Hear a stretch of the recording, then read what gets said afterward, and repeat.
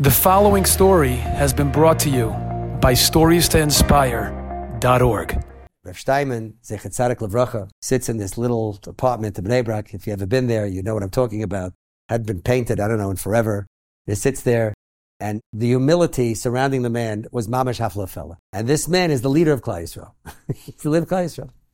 So what do you know about Rav Steinman? So I'll tell you a story about Rav Steinman. I'm sure you heard the story, but you may pretend that you didn't.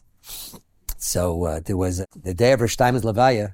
There's a Yid who's driving to Levaya from Yerushalayim to Bnei Brak. And suddenly a panicked man comes running towards his car. He says, "Do you happen to be going to Bnei Brak to Levaya?" He says, "Yes." "I must come with you. I must come with you. I left everything. I just heard it was left. I heard just to Levaya." And he got into the car and he started driving. So he says, "Were you very close to Rav Steinman?" He says, "No." He said, "Are you a relative?" He said, "No." He says, "Then tell me why,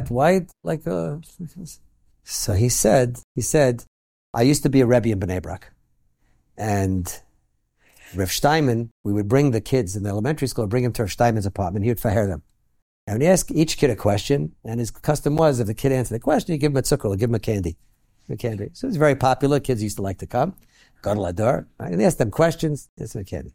So at the end, when he finished fahering all the kids, so Rav Steinman asked the Rebbe to stay behind. He says, "I was that Rebbe.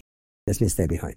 And after the kids left, he turned to me and he said, "It's a chutzpah for me to ask you to do this, but I need to ask you to do something." He said, "What is it?" He took out, I don't know how much shekel from his drawer. He gave it to the Rebbe. He says, please, I want you to please go out and buy shoes for such and such a kid." He needed shoes. He says, "No, I'll do it for me." He says, No, I insist. I want you to take this money because you should know he needs shoes." Said the Rebbe, "This kid was in my class for months and months. I never noticed that his shoes were worn out." Rav Steinman sees him for 2 seconds. He says, "I'm not going to go to his Levaya." Changed my life. That's the Gadol. You hear this? The Gadol Adar says that the kid needs shoes. Enjoyed this story? Come again. Bring a friend. StoriesToInspire.org